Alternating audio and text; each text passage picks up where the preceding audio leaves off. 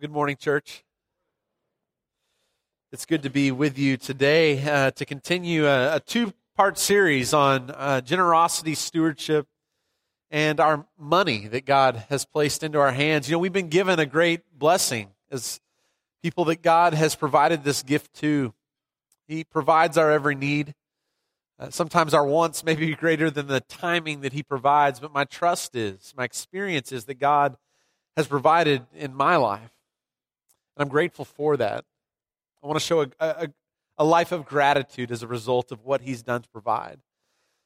Last week we talked out of a passage in Deuteronomy 24. And I want to just remind you of these words as we begin our time this morning. And I want to let you know we're going to get through a lot of Scripture today. And so it may be hard to turn and get there. I would encourage you to have your Bibles open and be ready to go. But make sure and write down some of these passages and go back and look at them a little bit more later this week. But I want to begin, again, as I said, in Deuteronomy 24, beginning in verse 19. These are the words that God gave to Moses, the great prophet, who He spoke over Israel before they entered the promised land. Deuteronomy 24, verse 19. When you're harvesting in your field and you overlook a sheaf, do not go back to get it. Leave it for the foreigner, the fatherless, and the widow, so the Lord your God may bless you in all the work of your hands. When you beat the olives from your trees, do not go over the branches a second time. Leave what remains for the foreigner, the fatherless, and the widow. When you harvest the grapes in your vineyard, do not go over the vines again. Leave what remains for the foreigner, the fatherless, and the widow. Remember that you were slaves in Egypt, and that is why I command you to do this. We talked last week about the importance of creating margin in our lives, margin that we're able to be generous with, to give to those who have less than we do, as a reminder that we were once people who were in bondage. Just as Israel was in bondage, it was a spiritual bondage for all of us. And what God has given as provision for us, the overflow, is provided to us to be able to offer to others in their need. This week, I want to continue this conversation. Part of the reason this whole conversation is so important is because Jesus talked a lot about money. He spoke more about money than any other topic when it comes down to it. More than heaven, more than hell, more than the church. He talked about money. 16 of Jesus' 38 parables have something to do with money and possessions. In fact, in the Gospels, 1 out of every 10 verses has to do with this topic. 288 in all. You know, the Bible talks about all kinds of things. In fact, one of the main things you might think it talks about is prayer. There's 500 verses or so on prayer in the Bible. There's fewer than 500 about faith, but there are more than 2,000 verses in Scripture about how we handle the blessings that God has poured into our hands. So I want to continue this conversation, but I got to be honest with you for a moment.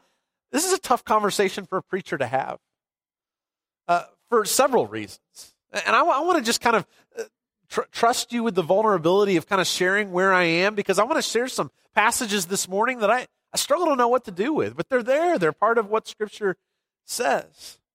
And so I want to lay these out. But part of the reasons this is hard is because I know there have been financial abuses in churches over the years.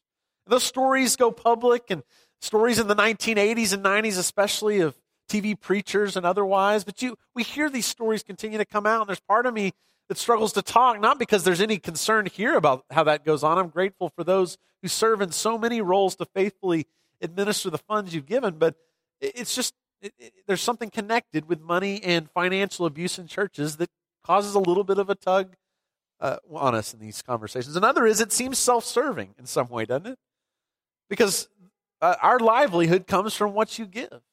So as a preacher, it's a little awkward to put the Scripture into your hands and to preach, because we all know how that all works. And that even from the beginning, when the Levites were given the tithe, it was to take care of them. And there's always been a bit of strangeness about talking about that. The other reason is I don't want to run people off.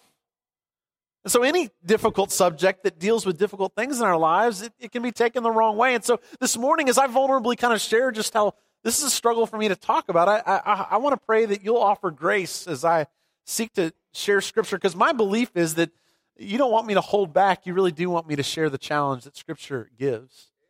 And in the midst of that challenge, I'm going to trust God to speak a word into each of your lives with comfort where it's needed, or with challenge where it's needed. There are many of you that are exhibiting great generosity, far more than I am aware of in my own life, that I hope to grow toward. Thank you for that. Thank you for your example. And there are others of us that are going through challenging times right now. And this is difficult because you're wondering how that might work in the midst of job difficulties that you're walking through. I know this is one of those subjects that's difficult. I want to walk with ease into it, but I want to walk with boldness to trust that God has a word for each of us in this season. Let's pray as we open the Word of God this morning. God, I pray this morning that your word would come through today, God.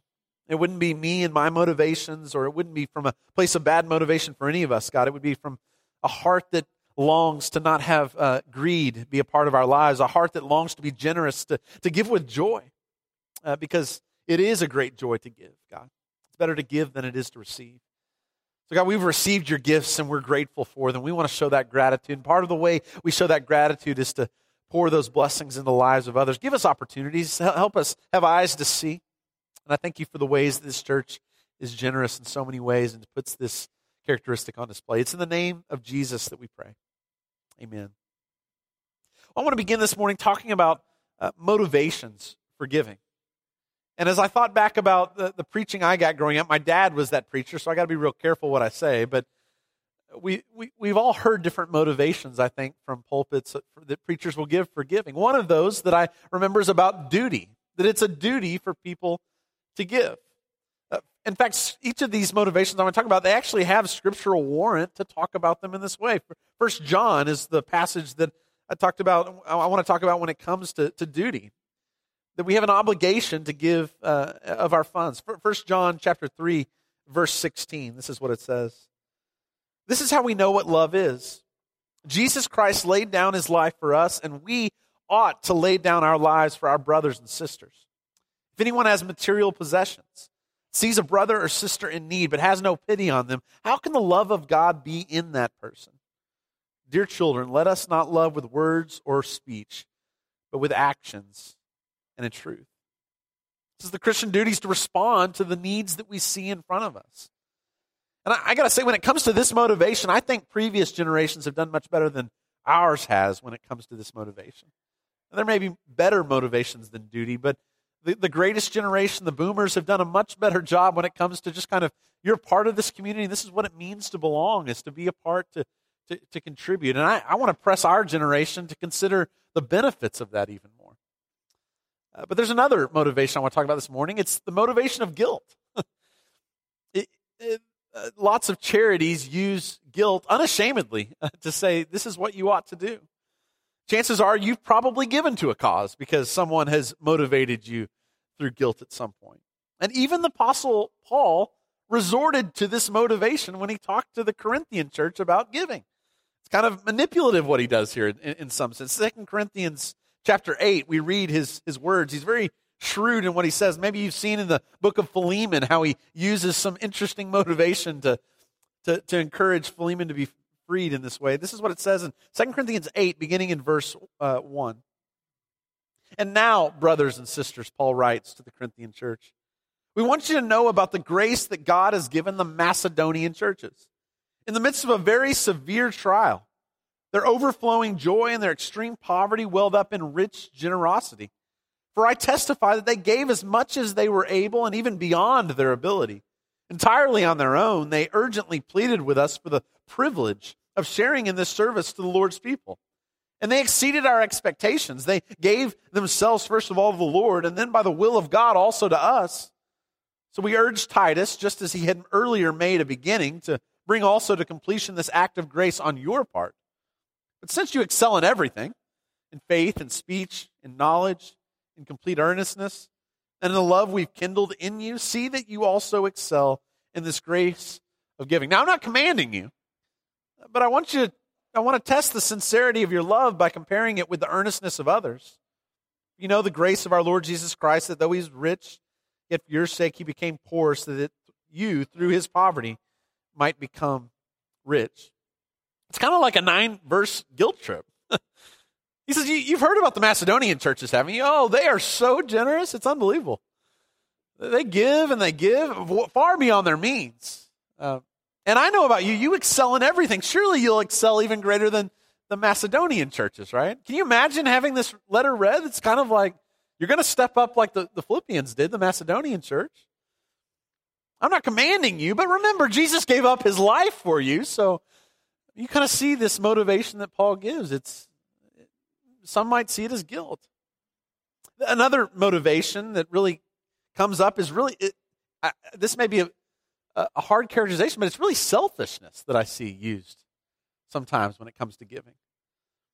That if you give, then you'll receive back tenfold, right? This idea of sowing a seed, you might have heard, and hoping that it will be reaped in return. It's like giving as an investment strategy.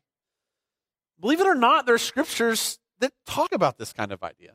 I told you this was uncomfortable. I'm just kind of sharing with you. I don't know what to do with passages like this. It's Proverbs chapter 3. There's plenty I could point to. Proverbs 3, verses 9 and 10. Honor the Lord with your wealth, with the first fruits of all your crops. Then your barns will be filled to overflowing, and your vats will brim over with new wine. I don't know what that means for those of us who don't have barns or vats, but the idea is if you give in some way, God's going to give in return. And I got to tell you, I'm not sure what to do with this because I've seen this abused, haven't you?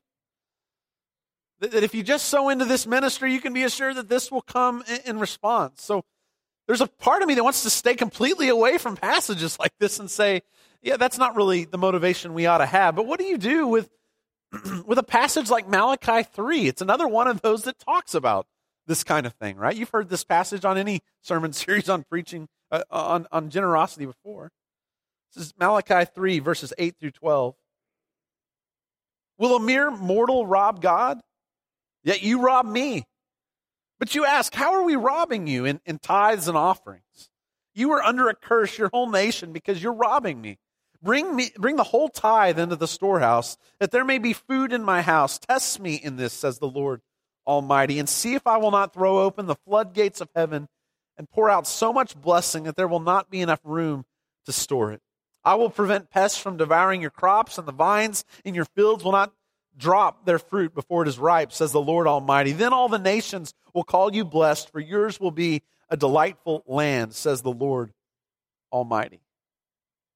I mean, this scripture uses pretty well all three of these motivations I've talked about. A sense of duty, a sense of guilt, a sense of selfishness that somehow God's going to pour back into our hands. And not only that, this is the only place in Scripture I can recall where God actually calls on us to test him. Test me in this, he says.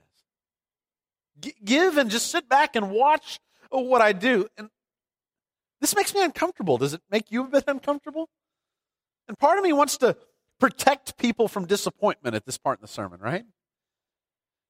Yeah, test him in this, but it may not be financial reward that you get. It may be a spiritual blessing. We know God gives it, but it may look different. That's not exactly what this says. Seems to be this commitment that I'll throw open the floodgates of heaven in a way you haven't seen before. Now, some of you have had these experiences where you have given beyond your means, and you've seen God return and take care of you in a time of need. And those build our faith, don't they? And so here's what I'm wondering. I'm wondering how many of us don't expect the miraculous power of God because we've never actually put ourselves in a place where God would have to act in order for us to be salvaged and saved in a moment. Where has been that sacrificial giving where you're giving? Some of you have done this, haven't you? You stepped out in faith. You've given them something you didn't know how that was going to return. I can't tell you how many stories I hear from people who say that God's been faithful in the midst of that down to the last penny, we got this check that you wouldn't have imagined that we didn't expect in this month. And I hear stories like that, and my faith is emboldened by it, but I still struggle to give sacrificially to see the same thing. I'm amazed by how many people, often outside of the United States, tell these stories about people who show up and give, missionaries who've told stories about not having enough, and it seems to show up. When was the last time you were in such a bind that God would have to show up in this way? Because I know people who've tested God, and God has come through on that testing. But the majority of people who tell me about these miracles, like I said, don't live in the United States. So there's a phrase I keep seeing on bumper stickers, and I hear it quite often. The phrase is, God bless America. And every time I see that phrase, I think, well, God has. God has blessed America. America is around 6% of the world's population, and we consume over 40% of the world's resources. The point isn't how God can bless America. The point is how America can bless others through what God has done to bless us. And in the Bible, when God blesses someone, it's so that they won't accumulate those things and store them up. It's so they'll decumulate. They'll pass those things out and continue to pass on the blessing to others. In fact, there's a verse in the main passage I want to spend time in this morning is in 1 Timothy chapter 6, where Paul talks to Timothy about the rich. Part of me wants to say, well, that's not me. There's others I can point to that would be the rich. But in the midst of the world that we know today, I think this might have a word for us who live in America today. 1 Timothy 6, verse 17. Paul writes to young Timothy, "Command those who are rich in this present world not to be arrogant, nor to put their hope in wealth." Now, when I read this passage, everything in me wants to say, well, that's not about me. The rich must be talking about someone else. But the truth is, I have a car. And only 8% of the population on earth have a car. 92% of the people on earth would see you driving around in your car and say, man, they're wealthy. You have access to clean drinking water. There's 1 billion people in the world today who don't have that simple gift. We go to the sink, we get a glass, just expect for that water to come out. It's a gift from God. Have you eaten today? You plan to later today? Because somewhere around 800 million people won't have food to eat today, 300 million of those being children. And experts say that in order to provide basic water, basic health, nutrition for everyone in the world, it would cost somewhere about $20 billion, which is around the same amount that Americans spend on ice cream every year. We are so rich. But maybe you look around and you have this sense that you don't have that much because you see others in your area that do. But it's a dangerous thing when we begin to think that our world is the world. What we see around us is just the norm everywhere else. Because what isn't good for us would be more than enough for the rest of the world. I don't share all this to heap guilt. Guilt's not the motivation that I want to challenge us to give from at all, but it is to know that what Paul writes in 1 Timothy 6 is written to people like us. So we read on in 1 Timothy 6, verse 17. Again, command those who are rich in the present world not to be arrogant, nor to put their hope in wealth, which is so uncertain, but to put their hope in God, who richly provides us with everything for our enjoyment. See, all that we have is a gift. The clothes that we have are a gift. The roof is a gift. The food that we have is a gift. The breath you just took is a gift. And there were some that would say, no, I've worked to earn everything that I have. I've bought the clothes on my back. I've done all of this for myself. But that's been said for centuries. And Scripture says something far different. It teaches a different idea about what we've earned. Deuteronomy chapter 8 is one of the places where this is brought up. And God actually foretells that people would say that kind of thing. And he warns Israel against it. Deuteronomy 8, verse 10. It says that when you have eaten and are satisfied, praise the Lord your God for the good land He's given you. Be careful that you do not forget the Lord your God, failing to observe His commands, His laws, and His decrees that I'm giving you this day. Otherwise, when you eat and are satisfied, when you build fine houses and settle down, and when your herds and flocks grow large and your silver and gold increase, and all you have is multiplied, then your heart will become proud, and you'll forget the Lord your God, who brought you out of Egypt, out of the land of slavery.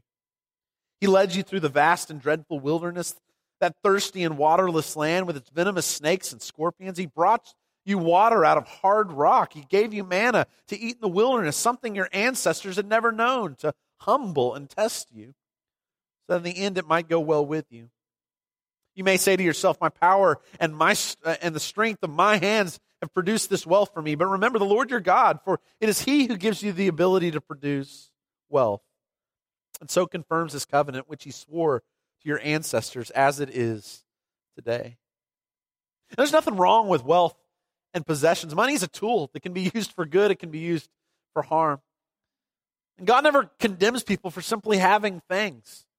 Again, all of these things are gifts from God that we're to have gratitude for. It's just that God gave these to us for more than just our accumulation. He poured them into our hands in order to be a blessing to others who might need them. So Paul tells Timothy to command those who are rich not to put their hope in wealth. It's so uncertain, but to put their hope in God. And then he says this in 1 Timothy, back in that passage, chapter 6, verse 18. Command them, those who are rich, to do good, to be rich in good deeds, to be generous and willing to share. In this way, they will lay up treasure for themselves as a firm foundation for the coming age, so that they may take hold of the life that is truly life. Paul says the goal is not to accumulate things. The goal is not to get rich. The goal is to be rich. To be rich in good deeds, to take the things God's given us and to pour those and be generous, willing to share, because life that is truly life is found in that act. I looked up some synonyms this week for accumulate. This is part of the list. To gain, accrue, compile, hoard, pile up, rack up, swell, heap, stockpile. Not exactly words I'd like to be used about me. Accumulate sounds like a more positive sense of that, but these are the synonyms that go along with it. And that reminds me of a story that Jesus told about a rich person. It's the story of the rich fool, the words that Jesus gives him. It's a story Jesus chooses to tell when two brothers come to him and they're arguing over an inheritance that's been given to them. And one comes and says, Jesus, tell the brother to do this right like he should. And this is the story that continues. Luke 12. Verses 16 and following. And he told them this parable. The ground of a certain rich man yielded an abundant harvest. He thought to himself, what shall I do? I have no place to store my crops. And then he said, this is what I'll do. I'll tear down my barns and I'll build bigger ones. And there I will store my surplus grain. And I'll say to myself, you have plenty of grain laid up for many years. Take life easy. Eat, drink, and be merry. But God said to him, you fool. This very night your life will be demanded from you. Then who will get what you've prepared for yourself? This is how it will be with whoever stores up things for themselves but is not rich toward God. It's a picture of accumulation, isn't it? Accumulation, Jesus calls foolish. Because the goal in the kingdom is the opposite. The goal is not accumulation for the people of God, it's decumulation. I don't know if I made that word up or not. It's to take what's been given and it's to recklessly spend it in the ways that God points us to.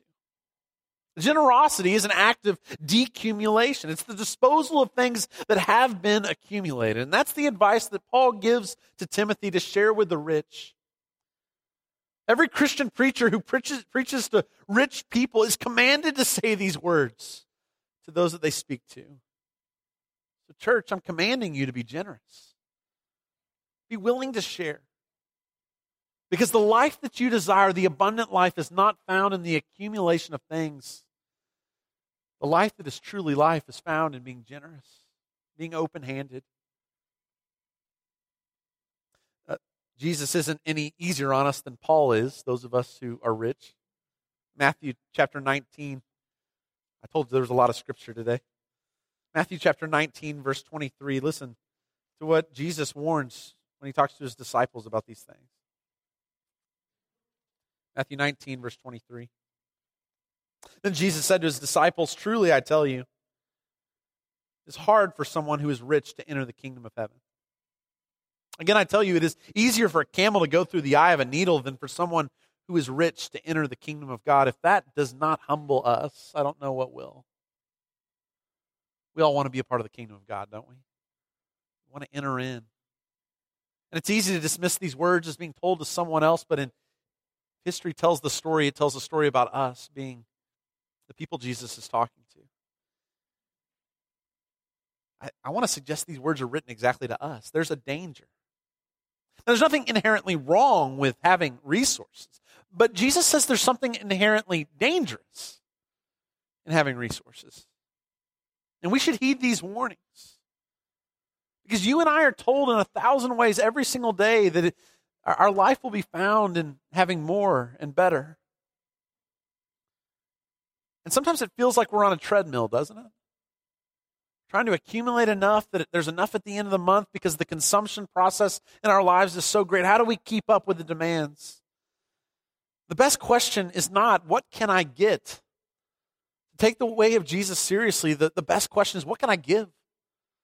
What do I have at my disposal? What resources, what time, what financial support do I have to give to others? Because you have been blessed. What can you give? What can you use to bless others? And one of the places I would challenge you to be generous at is the local church. I believe that the local church is the hope of the world. And if anything 2016 taught us, it should be that civic organizations and politicians don't have our trust in these ways. That's not the way the kingdom of God is going to enter into the world. It's through the people of God, the kingdom of God, that God offers his good hope. And I have a great hope that God is still choosing to use his church to change the world. We have much to celebrate in this place over this past year in 2016. Wish I could go on and on about the stories of transformation. I would love to go on and on about it. Last year we had 23 baptisms. 23 people who came to know Jesus and were baptized into his name. Each of those people mattered deeply to God, and there were celebrations in heaven for each one. And I want to see more this year. I want to see more people come to know him and commit their lives to him more fully. We had 40 families that came and joined our church this year, families, households. I'm excited to see what God is drawing here, to see the ways that our children are worshiping God. If you've never gotten a chance to go down and see what happens as we're worshiping in here, the ways that they're coming to love God, it's amazing. There are 37 people in this church who committed to leading small groups or classes for the entire school year this year. That's 9 months of commitment to the children that we're trying to teach the way of Jesus to. I'm in awe of that kind of commitment. And more than 100 of you gave at least a month in service in our family ministry this past year. Those were my kids that you all supported.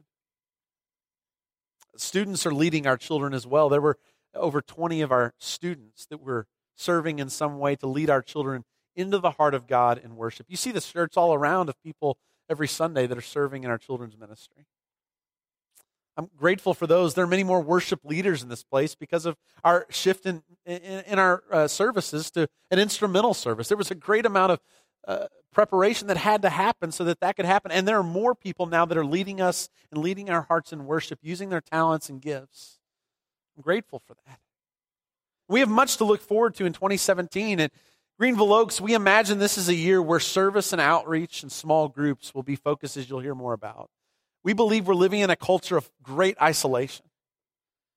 And we need to counter that through being together, being united, knowing what one another's needs are, and that needs to happen in the connecting point groups that Keith mentioned earlier about. If you're not a part of one of those groups, this is where the conversation continues for the sermon. This is how care happens in our church. I know you've heard this message a lot of times, and it's easy to talk about how difficult that may be. Maybe you've had bad experiences in small groups, but I hope this year as we put that challenge forward, more of you will commit to do that. Some of you need to step up and lead some more of those groups. I can't tell you what a great blessing it is to walk beside our shepherds and shepherding partners that are guiding those groups.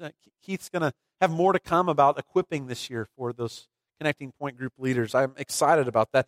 We imagine this summer a focus on service in a greater way.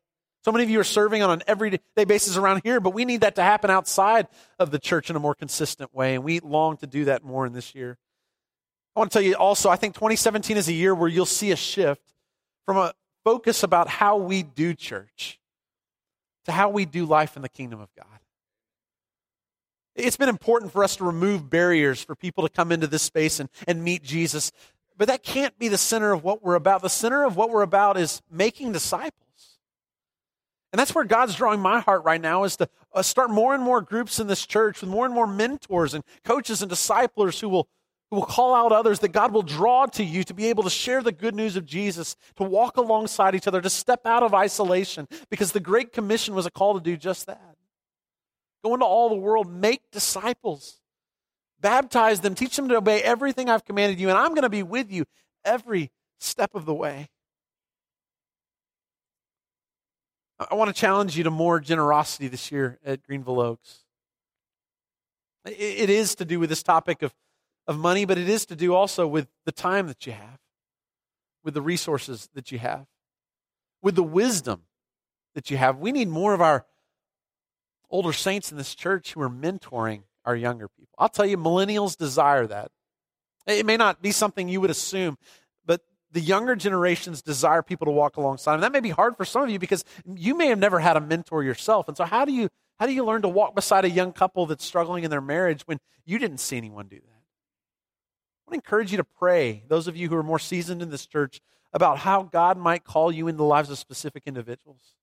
Scan the room on Sunday mornings. Invite someone to lunch. See what God might do through that, because we desperately need that. Our younger marriages need that.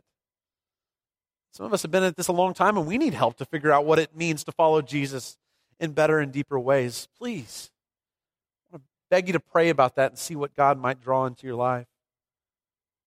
To those who aren't currently giving, I want to challenge you to start this year. Start in whatever way you can. Start today. Find a way to give in ways that you haven't yet. To those who are giving on an inconsistent basis, I want to challenge you to give on a regular, consistent basis. Figure out a way that can work this year and make it a commitment. This is a spiritual discipline in our lives to do so. And to those who are giving regularly, I want to say thank you, first of all. Thank you for putting your treasure where you desire your heart to follow. And it's obvious that your hearts have been committed here in so many ways. Keep growing in your commitment. Maybe this is the year that some of you will commit to that 10% mark, and you'll say, this is the year that I'm going to make that commitment. I'm going to give beyond my means and see what God does in response to test Him. But I want to tell you, it's hard to speak about these things, but I'm not ashamed to speak about these things because I believe what God is doing through the people in this church. I see what's happening to my own kids. I see what's happening to my wife in this church as she thrives and is growing, and I see what happens in the lives and stories of so many. And so I'm not ashamed to speak a message like this because I believe this is the work of the kingdom of God. And it's a calling that is worthwhile to give your time and your energy and all that you have to. I want to challenge you to think about that this year. Many of you are doing this far and above and beyond. And so often it seems like that it's the group that's most committed that feels maybe the most duty and guilt in sermons like this. What I want to investigate, what I want to call you on an adventure to is to those who haven't yet taken those steps, what might it look like to take one more step to trust God this year? One more step to walk into the life of some of our youth ministry small groups to see what God might call you up in. One more step into the life of community in a small group that may just change your life and you might change others. That's what I want to see happen, and I can't wait to hear the stories of what happens as you do. I want to close with a prayer this morning. Thank you so much for your grace as you've listened this morning to the word that I believe God wants to speak. God, I prayed this morning that the truth of your word would come through. God, there are times I want to protect people from some of these verses. I want to lower their expectations. I want to talk about spiritual blessings instead of the ways that you actually do work, which are things beyond my imagination. Father, we do believe that we're rich. We're not ashamed about that, God. We are grateful for that. But God, we want to be generous with what we've been given. We want to be wise with what we've been given. We don't want to bury the talent, God. We want to expand that so that we continue to be generous. God, I thank you for the generosity of this church. Thank you for those who've made incredible commitments.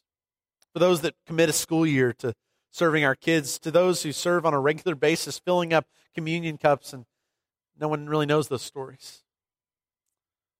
To those who serve as Connecting Point group leaders.